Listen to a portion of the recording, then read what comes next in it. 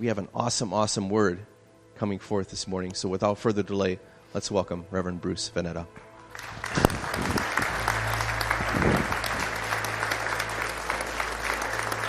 Thank you, Norm. Good morning. Please be seated. Let's start with a prayer. Lord, we thank you for this day. We thank you for the opportunity to gather together. We thank you for your word. We thank you for the promises that you give us in your word. Lord, we thank you that you will meet each one of us at our point of need, and you know exactly what our needs are, every need represented in this room today. Jesus, you said you know the number of hairs on our head, and we know that number changes many times even throughout one day. So is your way of telling us that you are constantly, continually aware of every single detail in our life, even the small, minute ones that we don't even know about. So Lord, we just thank you for that. We pray that each one of us would leave here touched by you, Holy Spirit, changed, and brought closer to who you want us to be. And it's in Jesus' name we pray. Amen.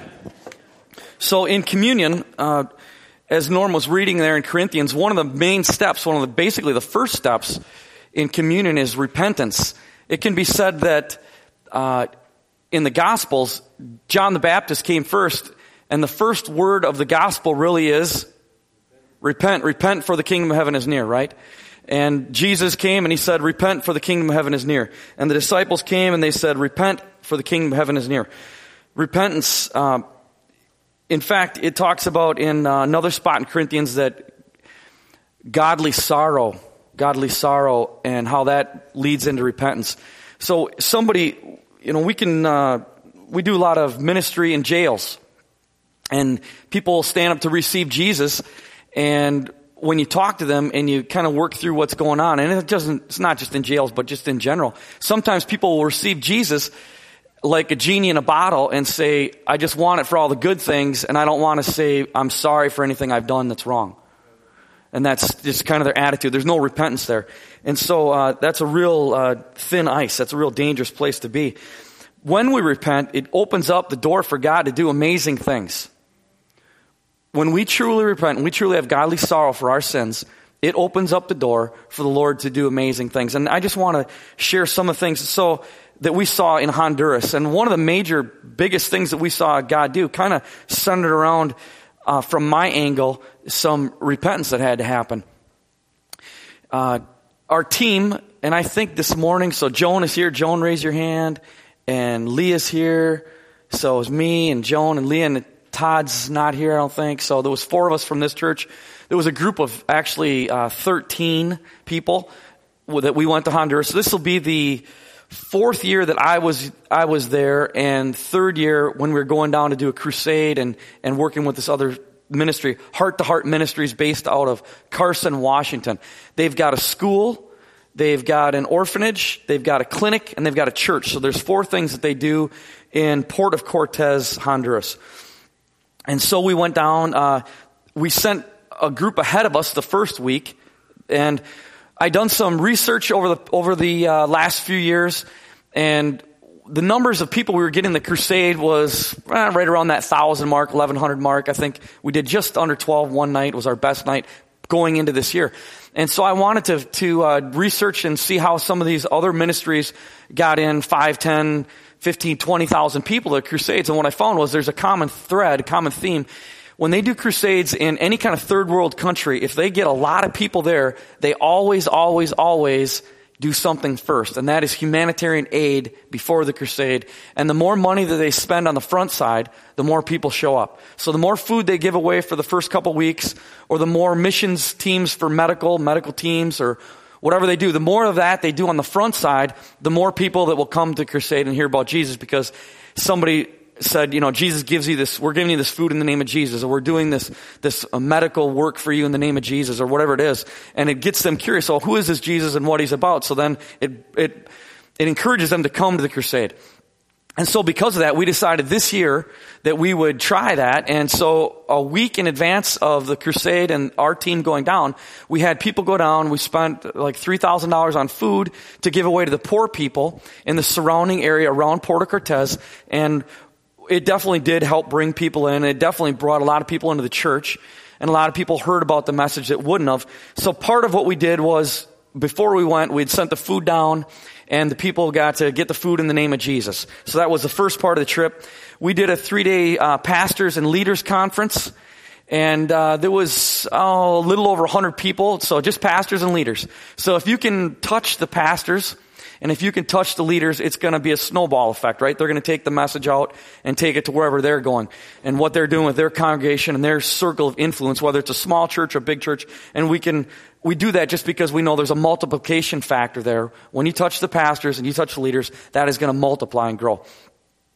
So Joan was, we did partially as a group, as the men and women together, and then we broke out men and women separate, and Joan was teaching, and I was teaching, and Bruce Carlson taught a day, that another gentleman, and so we had split it up. So that was the first part of what we went down and did. Then we did some prison ministry, went to the local prison, and just gave them the gospel message. We also brought food to them. And we did we went to one village. It wasn't necessarily a really super poor village as some of the villages we've been to before. It actually was a pretty, in terms of what they had, it was pretty nice, comparatively. So we did some, village ministry. Like I said, they've got an orphan care, an orphanage. They don't like to call it an orphanage. They like to call it a village, children's village. They don't like to use the word orphanage because they want to say it's a family. And so they don't want the children to be called orphans because they've got a family there. So what they would call their village, people here would call the orphanage. And so we were there and we ministered to the children. And at the last thing we did this year was this crusade. And typically we've done in the past a 3-day crusade, but this year we did it a little bit different. And we did a 2-day crusade. Now, during the Pastors and Leaders Conference, what we had done as for Sweetbread Ministries, so for those of you who might be here today and don't know about Sweetbread Ministries, it's a ministry that my wife and I started after the accident happened.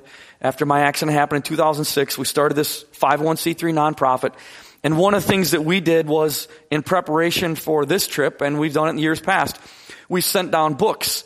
So we wanted all the pastors and leaders to have what we sent this year was the newest book, the one that just came out a couple months ago, A Miraculous Life. So we sent ahead $2,500 our cost worth of books so that every pastor and every leader that showed up would have one of these books in their hand, and they could share the principles, the biblical principles in this book for victory, a life of victory, a miraculous life, with their congregation. So when I got to teach on the day of the Pastors Crusade, or Pastors Conference and Leaders Conference, I taught out of that. So it's nice because our publisher also does the book in Spanish.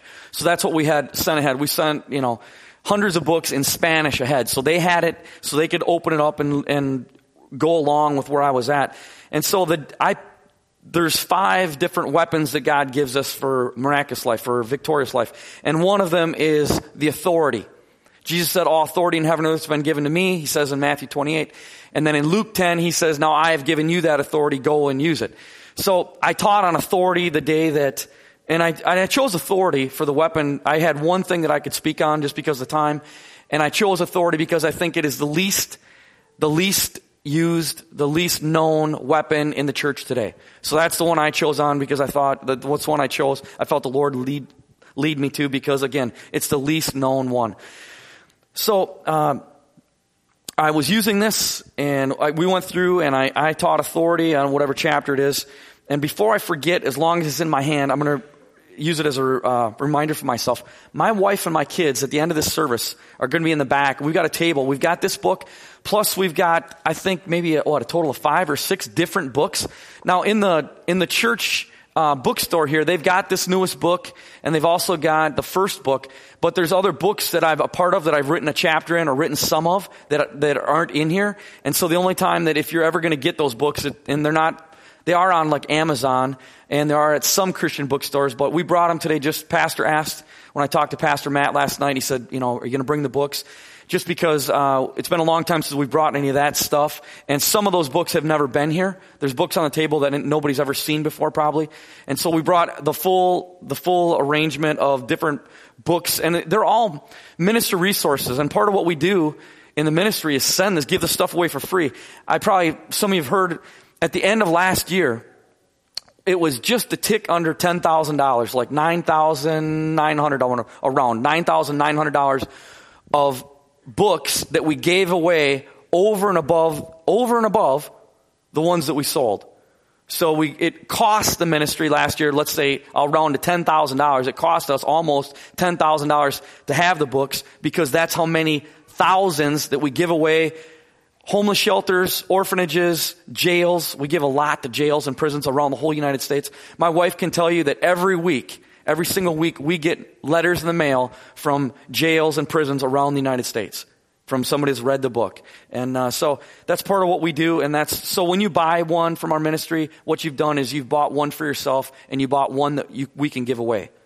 That's what you do. You buy one for yourself that you can use as a ministry resource, and then you bought one that you can give away, that we can give away.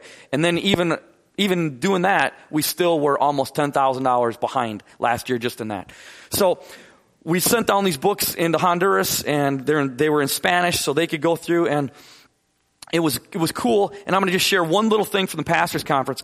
At the very end of the pastors conference, what we did the last couple hours is we were going to invite people forward for hands-on prayer. And we got this big group of people, like 12, 13 people on our team. We're going to split up and pray for people. Well, there was church leaders, a husband and wife that had to catch a bus. Most of the people there don't have cars. I mean, like here, almost everybody's got a car, at least one car in their family. Like almost nobody has cars there in their family. It's rare. You've got to be somebody that's rich in order to have a car. You've got to be very, in their terms, not what we would say here, but you've got to be rich in their terms to have a car, because everybody else is stuck with public transit. So these pastors and leaders, there was one that came forward, a husband and wife, and the wife had a sling on. And she said, can you pray real quick before we go? Because we got to catch a bus that's going to be coming through here, and we need to get out of here, and we're not going to be able to stay for prayer. And so we just brought them to the front real quickly, and it was right before we were supposed to pray over the whole place. And she said she had an accident. She couldn't move her arm. She had about this much movement in her arm in the sling. That's about how much she could move it. It hurt all the way from her shoulder down through, and it had been months and months that are, immobile. And so she was telling us about all the things that she couldn't do anymore because she only had one arm that she could use. So we prayed using the authority, like I just got done teaching on. We prayed in the name of Jesus and commanded the arm to be healed in the name of Jesus. And the woman instantly, the pain went away first, and within like 30 seconds, all of a sudden, she could move her arm, and she was completely healed. So she stands up, and she's moving her arm, and we're saying, well, do something you couldn't do before. And she's saying, I'm doing it. I couldn't do this at all before. And so what we did was we had her come to the front and give her testimony before she left. We had her give her testimony to the whole place, like say 100 and, whatever were there, to say, this is what God did for me. And so, and I want you to just think about that, because that same scenario is going to replay again during the message that I'm talking about today. It's what God did that day. He did a miracle for this woman so that she could share it with the other people, and their faith could be raised up. And Joan can tell you, when we, and Leah could tell you the same thing, when we then began to invite people forward for prayer, miracles were happening easy, weren't they? The people's faith was raised up, and they were believing that the stuff that Joan had taught them was true. They had heard, previously my testimony that God had really healed me, and then they saw it with their own eyes right there. This woman gets healed, God heals her. And so I took a picture of her, whipping her sling around and holding it up and stuff. And it spoke volumes, because she's got this sling, right? And it's not on her arm anymore. She's able to move it around. So God used that to raise people's faith up in the place. So this crusade, as I said, it's the third year that we've actually done a crusade. The first year we did it in a high school, and then the second year we did it in a baseball stadium, and now this year we did it in a soccer stadium. And every year it's grown. Every year it's gotten bigger and bigger. The first year we had a few hundred people. I don't remember, like maybe 300 or 400 people the first year. And then the second year, which would have been last year at the baseball stadium, we had a maximum of like 1,200 people per night. And now this year, the first night of the crusade, now the place held like in the seats like 7,000, let's say 7,000 something seats in the place. And so they filled up the seats. So we're trying to come up with this, it's hard to count all those people. So we were guesstimating, we're having people count sections. The minister that we worked with, Heart to Heart, they've got, one of the pastors and another pastor and a couple associate pastors. So it's a kind of a large church, and they were breaking up and they were having people count sections. And so what we had collectively come up with was there was approximately the first night, 7,000 people inside of the stadium. And at that point, they shut the gate and they wouldn't let anybody else in. And what we were told was they were guessing 2,000 people were outside. Behind the big bleacher system, there was 2,000 people that had the street filled up. In fact, they filled that street up so much, I was told, that was the reason why the second night of the crusade, the police came and they blocked that street off so that you couldn't drive through there, because the first night, that was solid people. Because it's kind of like on a city block, the way this thing is set up. So, the first year when we came in and we did the crusade, right when I gave my testimony, and Bruce Carlson, and for those of you who are not familiar with that name, Bruce Carlson is the guy who God sent from across the United States, from New York, to come pray for me in the hospital when I'm dying in the hospital because I didn't have enough intestines left. So Bruce Carlson comes from New York, prays for me, a creative miracle happens, God gives me several feet of small intestine. It's the reason why I'm alive today. So that's the guy. And we traveled together at different times. Well, so the first year we did the crusade, I give my testimony, and we did basically kind of the same routine every night, but I give my testimony, and then Bruce Carlson would come up to give the salvation message and invite anybody who wants to accept Jesus into their heart as Lord and Savior to do it. And right as he gets up to do it, we're in this high school auditorium with a tin roof. Right as he gets up to do it, it started raining so loud, so hard, that it was so loud in the tin that nobody could hear him over the microphone. Nobody could hear him over the microphone. And it was like, we're talking like within like a 30-second, 1-minute window of perfect timing, so that people couldn't hear the salvation. So they heard about it, but as he's about to ask them to receive, that's when it starts raining out of the blue so hard. And so it was a low number because they just couldn't hear him. I mean, he was completely drowned out. So last year at the crusade, now we're at a baseball stadium, and I get up, I give my testimony, and it's Bruce's turn. He's going to come up. He's going to give the salvation message, and he's standing there. He's giving a salvation message. Now, we've worked enough. We've traveled together enough, literally hundreds of services we've done together. So I know what he's about to say before he's going to say it, because I've heard him say it so many times in different ways, and it's not always a rote exact thing, but he's got different paths that he'll go down. And I know he's going, when he goes this way, I know what's coming down that road. And if he goes this way, I know what's coming down that road. So we both know each other. And he's given the salvation message, and all of a sudden the Holy Spirit speaks to me and says, he's got to stop right now and give the salvation message right now. It was urgent. He's got to do it right now. Well, when you work with someone, especially in front of a group, in front of a crowd, the last thing you want to do is interrupt them. It wouldn't be respectful, right? The last thing you want to do is stop them while they're in their flow. And the Holy Spirit is saying he's got to do it right now. He's got to do it right now. So I'm torn as to what to do. Right? I'm torn as to what to do. So I stood up from where I was at, and I went and stood next to him, and he kind of looked at me like, what are you doing? You don't usually do that. And I gave him one of these, like, come on, get it going, right? But I didn't say anything. I just, like, come on. And he kind of gave me that funny look, and, like, whatever, I'm not done yet. I'm still doing my thing. And so he's doing his thing, and all of a sudden, lo and behold, he's 1 minute. Now we got a baseball stadium. We got, let's say, 1,100, 1,200 people in there. All of a sudden, the electricity goes out on that whole side of the city. Our lights go out, and the microphone is dead. So we're in the dark, and there's not one person in there, maybe the first 20 people right in front of him, that can hear him say what he needed to say to receive Jesus. So we lost the opportunity that night for those 1,100 people or those 1,200 people to receive Jesus. God knew that the electricity was going to go off, right? And he warned me. He said, he's got to do it now. That's what he said. He's got to do it now. And I was like, I wanted to say, hey, Bruce, you got to do it now. But because, there's the pride issue, there's all these different things mixed in it, I was scared. And it was like, I'm thinking I really think this is God. I do think this is God, but I didn't do it. I wasn't obedient. Bottom line is this: I was not obedient.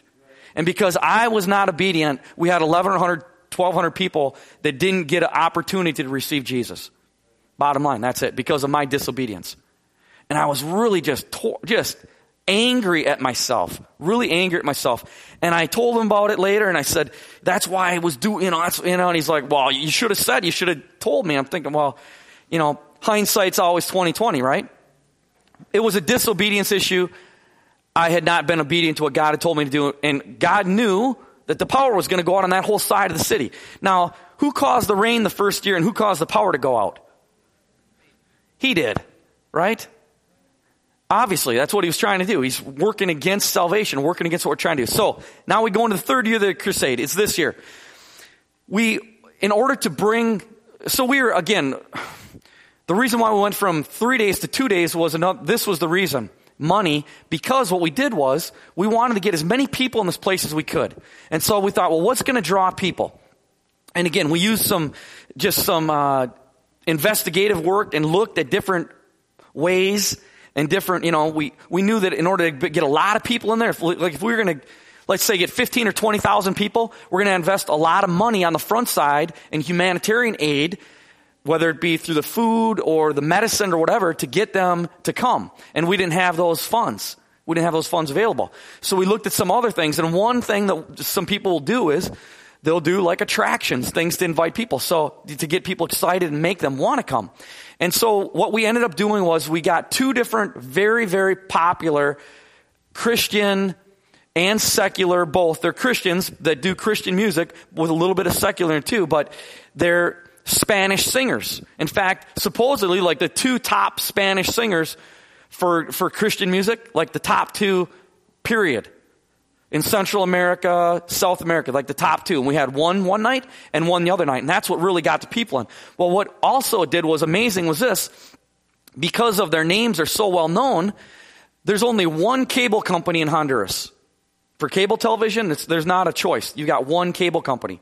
And this one cable company, when they heard who the singers were going to be, they came to the pastor who's running down there, Oscar. They came to him and said, we will give you free advertising, as much free advertising as you want on cable TV, if you will allow us to come in and video the live, tape the thing, not tape it, but show it live, bring cameras in, bring a double camera with the booms, the whole thing, so we can do the conference or do the crusade live. We'll give you free taping. Now, the reason why they wanted to do it was they knew the ratings would be high because these two singers are very popular, right? They knew how popular these singers are, and so they gave us free advertising, which would have cost thousands and thousands and thousands of dollars, free advertising for the crusade, just so that they could come in and be the people that got to show it on their stations.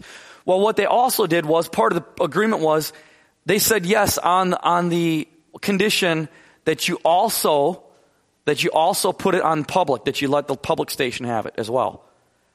And so they agreed to it. So talk about the favor of God, right? We got free advertising, plus we got the whole entire country of Honduras on national cable, plus the public stations, and it went clear over into Guatemala.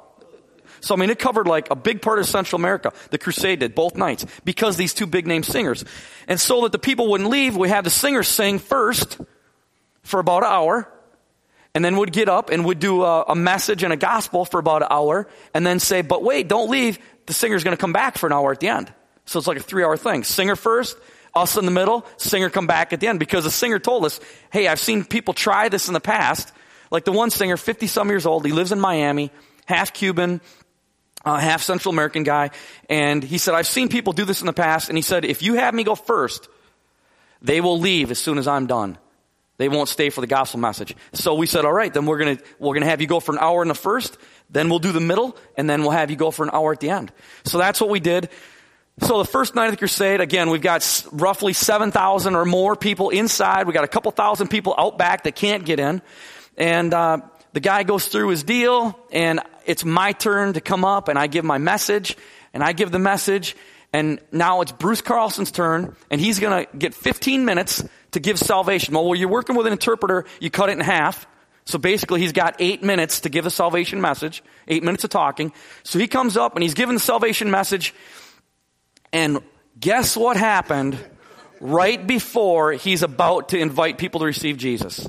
Like within 30-second perfect window, it starts raining cats and dogs. In fact, I took a picture of it on my cell phone. We were in so you got all the bleachers. You got all the bleachers out in front of us, and they were wide. This top part of the bleachers fit 5,500 people. So you had a 5,500 people in this part. And just the very top portion had a metal roof. There was a metal roof right at the very top portion, and the rest of it was all open. You had 500 people out here in the open. And then you've got like over 1,000 people down here in the end, all out in the open. And so when it started raining, just as he's about to invite and receive Jesus, what do the people do? They ran, they scattered, they're trying to run up underneath that little, like pack in even tighter than they already were, underneath that little bitty tin roof, which you wouldn't fit. People are talking, and I mean, it goes into total chaos, right? Well, before it does, I'm going to back up. I left this out. I'm giving my message. My part. And I'm watching my watch. I know how much time I've got. And I'm getting my message, and I get this soft, gentle whisper, this soft prompting of the Holy Spirit that says, go ahead and do the salvation message. Just finish. Finish it off. It goes right in. Just do the salvation message. So I get to the end, I'm thinking, is that you, God? Right? Is that God, or is that my pride?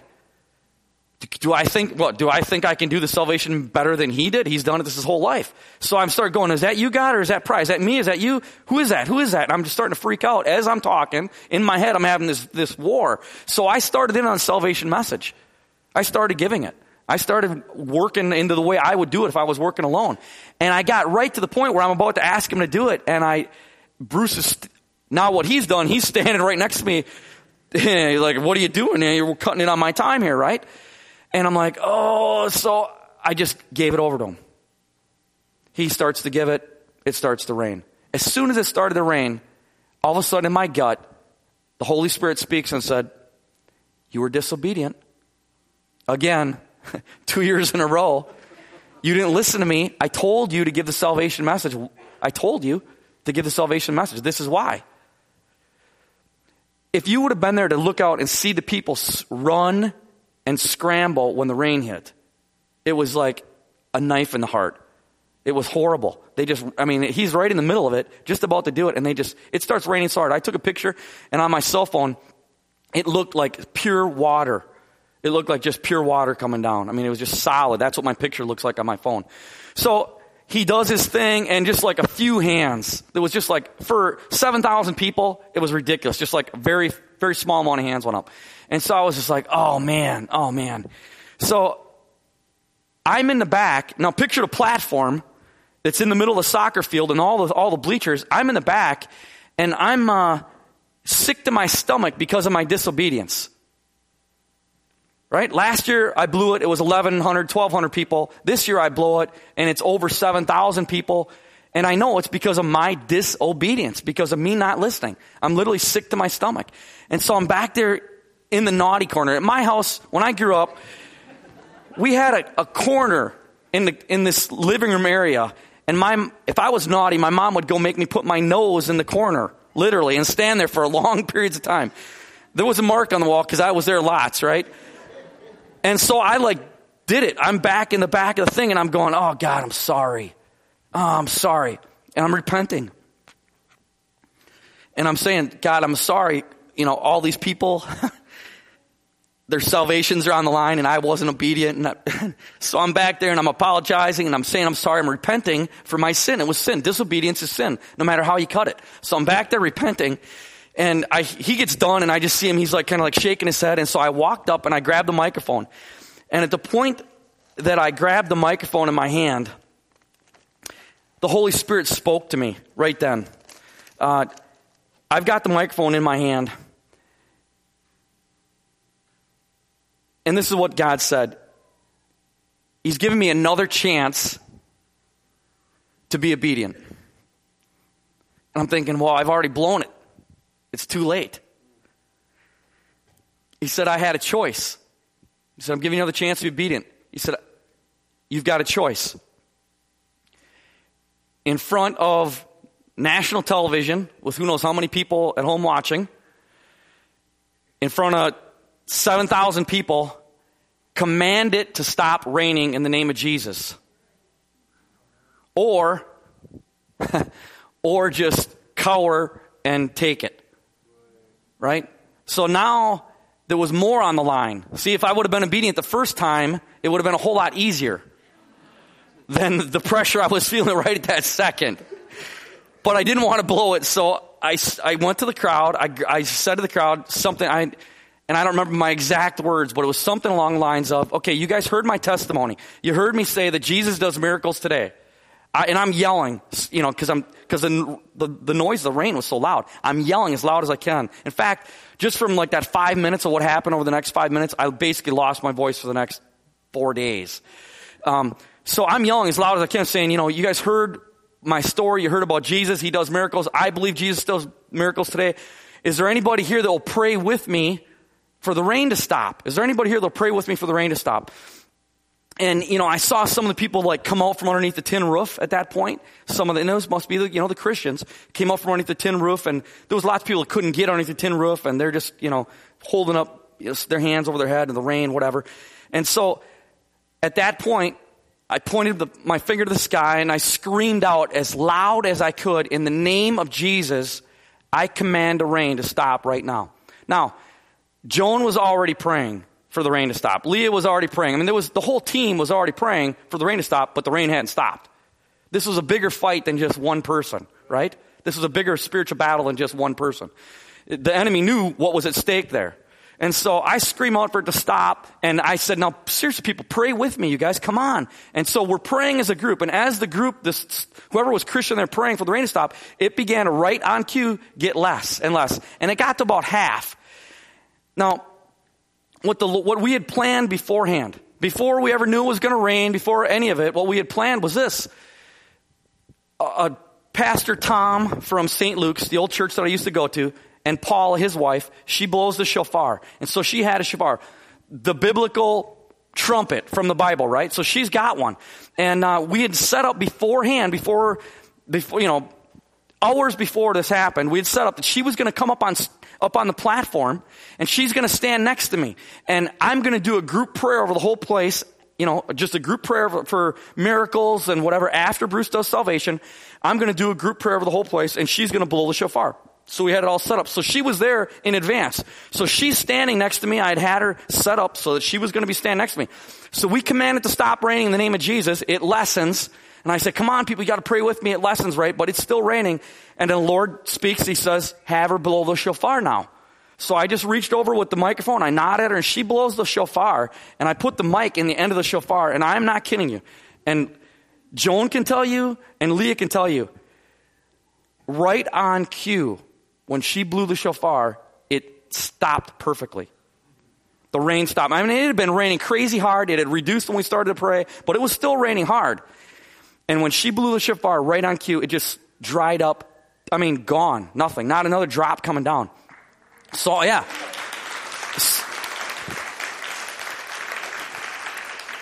So all the people that just saw this happen, right? They just saw it with their own eyes.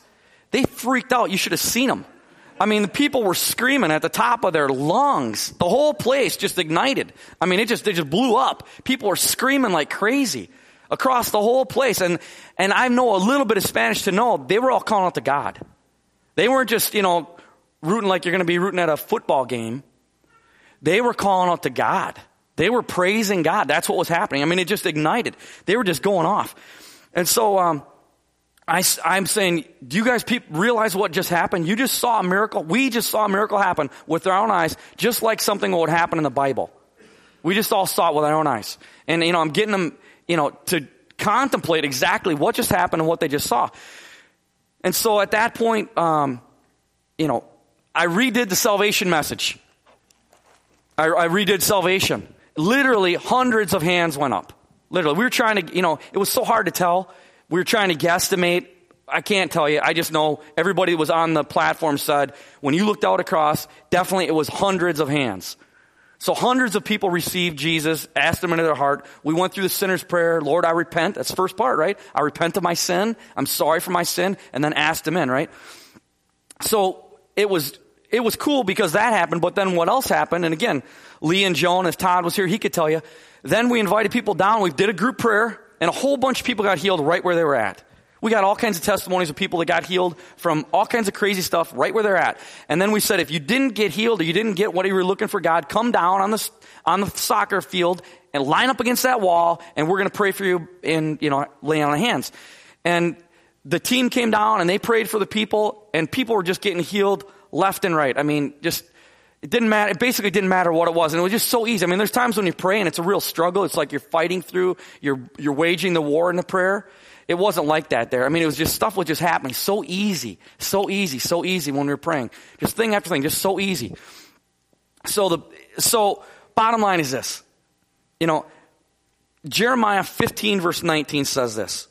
I'm just going to open up to it here. Jeremiah 15, chapter 15, verse 19. I'm reading out of NIV. It says, therefore this is what the Lord says. If you repent, I will restore you, that you may serve me. Now think about this.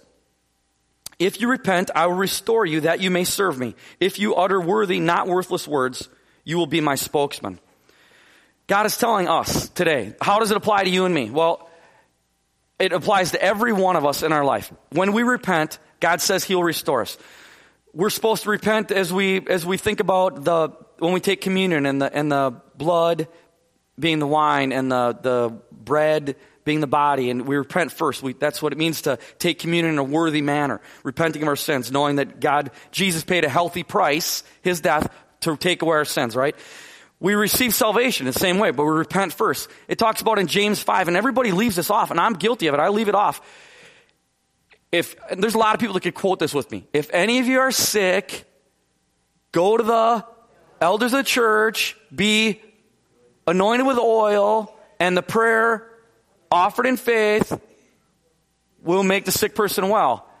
And then it goes on and says, confess your sins that you may be healed. Confess your sins, repent, that you may be healed, right? Repentance is a huge part of everything that God does. It's a huge part of it. And again, I mean, even if you look at what it says there in Jeremiah, if you repent, God's saying it's an if-then statement. If you repent, then I will restore you that you may serve me. If you repent, I'll restore you that you may serve me. So I wanted to share that testimony and just go through just a few blanket statements where this applies to everybody's life. So as I was praying about it and asking the Lord, this is something, now apply this to your life. Lord is saying that when we are disobedient, and I don't know, am I the only one here that's disobedient? Do I have anybody here that's in company with me? I always say that I preach on my own shortcomings and downfalls. That way I never run out of material. See, and I just was in Honduras. I got some fresh material, right? So the Lord is saying that when we are disobedient, He gives us the opportunity to repent. Now, we get the choice. If we do, He is able to turn things around for good again, right? So what did He do in the case of me disobeying? I disobeyed. I didn't give the salvation message before it rained, right? That was disobedience. Then He said, okay, now you got a choice, repent. So I went back, I repented, and He said, okay, now the pressure is really on, which it shouldn't be. I shouldn't think like that, but it felt like that, standing in front of that mic, in front of the TV camera and all those people to command it to stop raining. And He said, now you've got a choice, right? Command it to stop rain or just sit back. And so what He had done was He had moved things in place. See, and He made it turn out for the good, because once it quit raining, I'll guarantee we saw more salvations. We saw more salvations because those people saw it quit raining in the name of Jesus than we would have if it wouldn't have rained. Do you see how it worked? So God turned something that the devil meant for bad, He turned around and made it for good. Not because of anything I did for the good, but just simply in His mercy and grace. That's what He's able to do. See, another point. Because He is all-knowing, He knows what we're going to do. He knows the right choices we're going to make. Every one of us here today. He knows the times that we're going to blow it, and He knows the right choices we're going to make. And because He's all-knowing, He arranges things in advance, knowing what our choices, what our personal decisions are going to be. He arranges things in advance, just like somebody that's playing the game of chess. He puts things in advance, arranges things, so that He gives us the opportunity when and if we repent, right? He already has the pieces in place so that there can still be a victory. So that's the good news for us today. That means even when we blow it, God loves us so much, he's so powerful that he's still got plan B set up so that when we repent and we come back to him and we are obedient, he's got the pieces arranged so that it can still work out for our benefit and for the benefit of other people. Amen? Is that good news or not? Amen. So, what he had done was, in this case, put on her heart to have Paula stand next to me so that she could blow the shofar over the whole place before we ever knew it was going to rain, right? So he had already put those pieces in advance. He had already placed everything already there in advance. Now, I sat up the whole night. I got 1 hour sleep that night because I played it in my mind over and over and over of the way it turned out, the way it could have turned out. I was trying to figure it all out in my head. And I fully believe this. I fully believe that if I wouldn't have gone in the corner and repented, when I stood up and grabbed the microphone, there's no way I would have commanded the rain to stop in the name of Jesus. It wouldn't have happened. It would not have happened. Those people wouldn't have received salvation. None of it would have played together, right? None of it would have played the way God wanted to. So he gives us free will. God honors our free will. He gives it to us, hoping that we'll make the right choice. And when we don't make the right choice, giving us another chance. Giving us another chance, throwing another ball at us. If it's a pitcher, he throws another one so we can take another swing at it, right? And if we repent and open him up, because what that does, repentance does, it opens him up to give him the opportunity to step into our lives and move, right? So here's another thing that the Lord showed me about that night as I was praying through this thing. So he had Paula already ready to go so that she was going to blow the shofar and it was going to completely end right there. So that's the way it all worked out. So some of our group had been praying. So this is another point to think about. Some of our group had been praying already for it to stop raining, but it didn't. Right? The reason why is because it was too big of a battle for one person to pray. It had to be a group effort. The whole crowd had to pray for it to stop raining. It wasn't just my prayer. It wasn't just the shofar. It was the whole crowd in unity. So it's why Jesus only prayed one thing for us, the New Testament believers. In John, before he leaves, he has one prayer that he prays for the church to come. Lord, let them be in unity. That's the only thing he prayed. That's it. That's like his one request. Lord, let them be in unity. Unity is important. And the reason why it's important is because when we're in unity, things happen. And here's the thing. There is a negative power when there's disunity. People know that from their family, right? If there's disunity going on, if there's strife going on in the home, there's a negative power that's stirred up there. Just like there's a positive power for unity. And it works in the family circle just as much and even bigger. It compounds in like the church. When the church is in unity, we can pray for things to happen, and it's a whole lot more effective and powerful than it's just one person, right? And so we had, whoever was Christian in that place that night praying for it to stop raining as a whole group was a lot more powerful than just 2 people or 5 people praying. So I bring it up, and I feel like Lord is having me bring it up for a reason for you guys. You know what? As a family, your family, pray together as a family. Your family, your husband, your wife, whatever your family unit looks like, you should be praying together, right? And then now this, as a church, we need to know that we need to be in unity with each other. And if there's strife, basically, if you got a heartache, if you got a gripe with someone, go sort it out. Go get it settled. Instead of letting the strife just be there, go take care of it. Amen? So that you can be in unity. Because that's what God wants us to be, so that there won't be division, so there won't be strife, and so that God can get done and get accomplished what he wants to get done. Now, here's something good. Here's the good news. After we blow it, and there's something bad happens. Maybe it's somebody else blows it, and something bad happens because of something that somebody else did in our life. Or maybe it's because we blow it, and we've made a bad choice, we've been disobedient. The good news is that when God restores, he always makes it better than before. It's a rule. It's a precept that we find in the Bible. When God restores something, he doesn't just take it back to what it was. He always makes it better. Okay, so there's a couple different things. Job 42 verse 10 says this.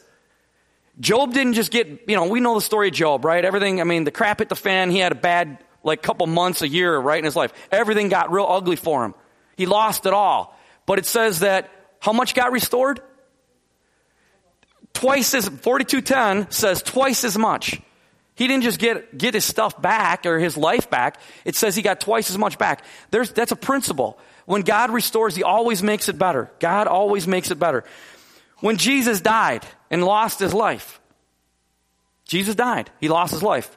God restored his life, but he didn't just restore his life. He made it possible so everybody could have eternal salvation. Right? It was restoration, not just for Jesus, but for humanity as a whole.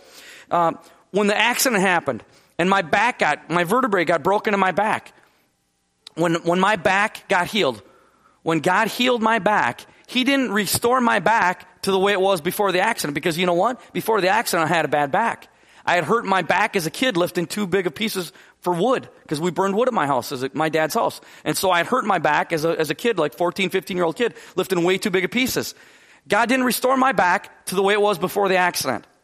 God restored my back to the way it was before I ever hurt it. My back is stronger than it was ever. Even though it was totally crushed and wrecked, God restored my back to before it was ever. Does that make sense? It's always better. He always does more, right? I could tell you plenty of stories.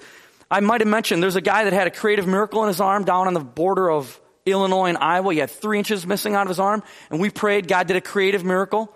It had been 32 years. 32 years his arm was messed up from a motorcycle accident. God gave him 3 inches of arm back. His arm was now straight. I mean, it was a complete full miracle. And what the guy told me later was his bad arm, his atrophied bad arm that was crooked and all messed up and broken, was stronger than his good arm. God didn't restore it equal to what it should have been. God made it better than what it was. His good arm was now weaker than his bad arm. His bad arm was now a lot more strong. And again, we see that over and over and over and over and over again. There's a lot of different ones that we could use. Maybe just because of time, I'm going to cut off some of these that I was planning on sharing. If you think about the night of the crusade again, more people received Jesus than they would have. When God did the restoration of having those people come, more people received Jesus than they would have, because they saw the rain stop in the name of Jesus, right? And so for them, that was proof. I can't tell you, there was a whole bunch of people that came up to me that night and said this, and then the next night too. I called myself a Christian, but I have to admit I doubted because I've never seen a miracle. But when I saw it stop raining, instantly in the name of Jesus, now I know that God is real. There was loads of people that were saying that, right? I mean, it's always a bonus when God gives us something that we can see in the natural. And we're supposed to walk by faith, not by sight. But when he gives us those nuggets, right? So the singer that first night, this is a guy, his name is Danny Barrios. He's from Miami. This is a guy who's in his mid to late 50s. He's been doing Christian singing his whole life. That's what his dad was a pastor. He's been in Christian ministry as far as singing his whole life.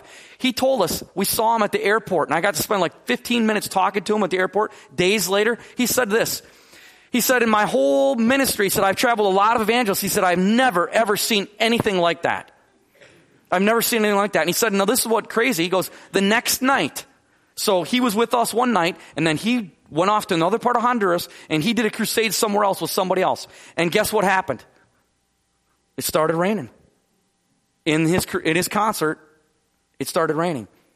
But he remembered what he had seen the night before. And this is what he told me.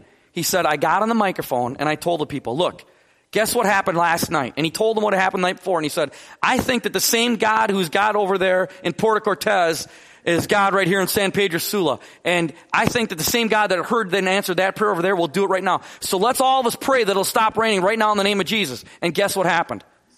Instantly, right there, it stopped raining. Right there, it stopped raining.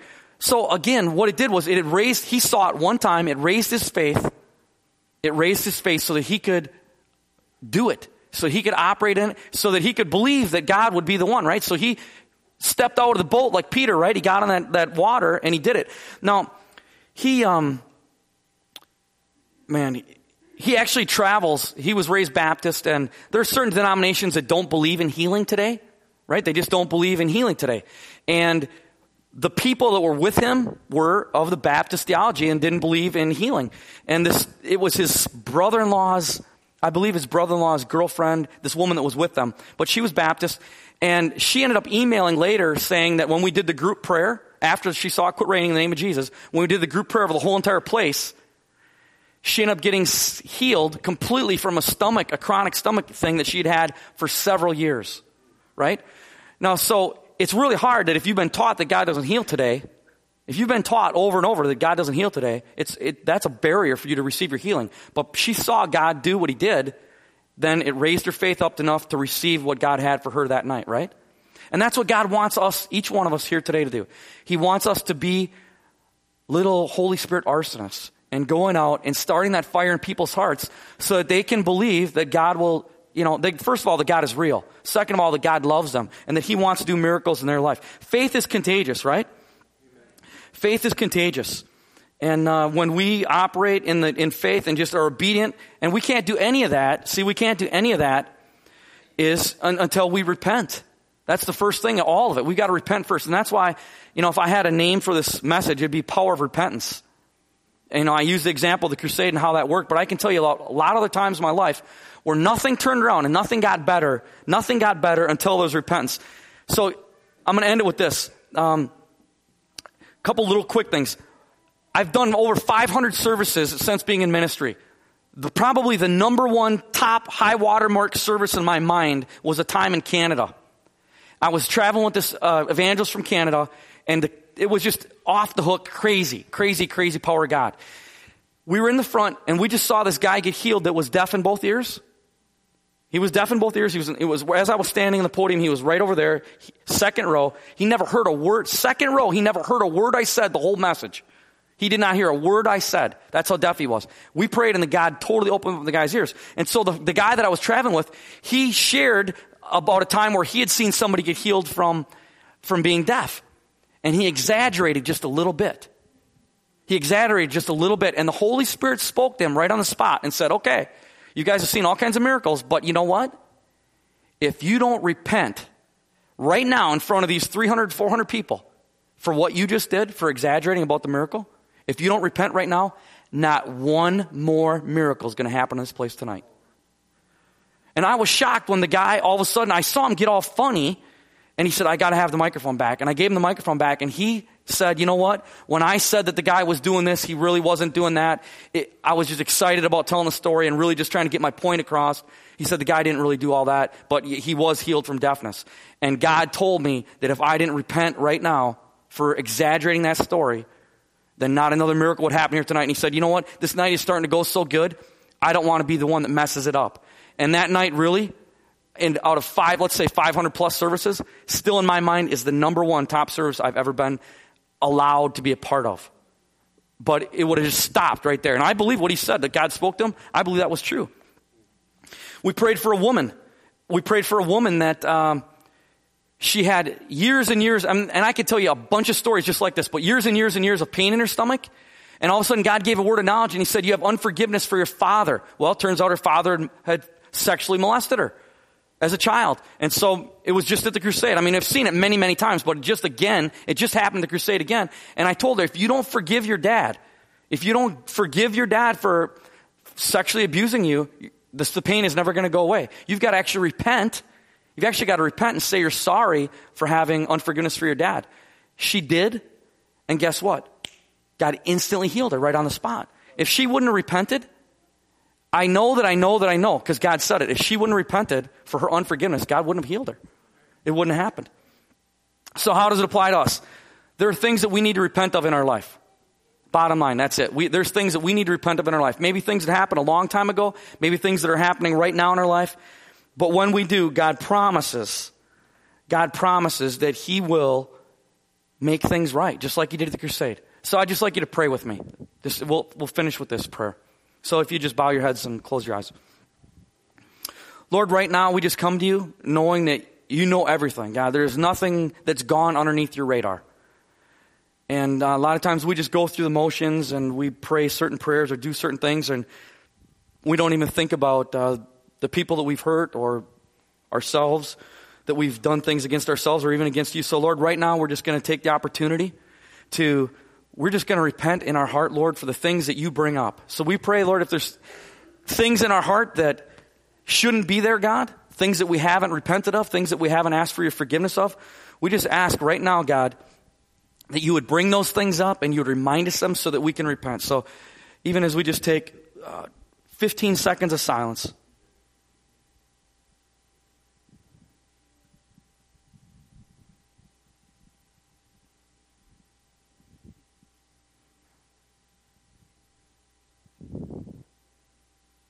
Lord, we turn these things over to you, and we repent. Lord, we're sorry for the things that we've done to hurt you. We are sorry for the things that we've done to hurt other people. We're sorry for the things that we've even done to hurt ourselves and those in our life. Lord, with every head bowed and every eye closed, we know, God, that we can't have salvation. We can't have the gift of eternal life unless we've accepted you into our heart, repented of our sins, Lord. And so, God, even if there was one person here today who has never asked you into their heart, even if there was one person here today, God, that has never asked you into their heart, have never repented of their sins, Lord, we all know that it's clear, miracles happen. I mean, my story, many healings that we know of, healings like crazy all over the world, different miracles that you do all the time, proves that you're real. But even the people like myself, somebody that was raised from the dead, are still going to die again. And Lord, we know that the only miracle that lasts forever is eternal salvation. That a blind eye gets opened, a deaf ear gets opened, but one day they'll die again. And that ear won't work and that eye won't work. But we know, God, that in heaven, you say everything is perfect. And all the people have had out-of-body experiences, and all the people that have experienced hell and then been brought back, or experienced heaven and brought back. We know that eternity is a reality that we all must face, and we all need to know where we're going. So again, Lord, with every head bowed and with every eye closed, if you're here today and you don't know that you know that you know that if you died, you'd go to heaven, if you've never repented of your sins and asked Jesus into your heart, with every head bowed and every eye closed, I want you to raise your hand right where you're at. If you want to make him your Lord and Savior right now, just raise it up high, right there, right where you're at. Okay, go ahead and put the hands down. So, you know what? I just encourage everybody just repeat if you're comfortable with this, the whole place. If you're already Christian, it's great. Do it again. Just repeat after me. Lord Jesus, I repent of my sin. I have done things that hurt you and other people. I am a sinner and I know it. This day, I ask for and receive your forgiveness. This day, I want you to be Lord of my life. This day, Holy Spirit, I invite you in. Turn me into the person you want me to be. And it's in Jesus' name we pray. Amen. Norm is going to come up right now, and after he takes care of some business there,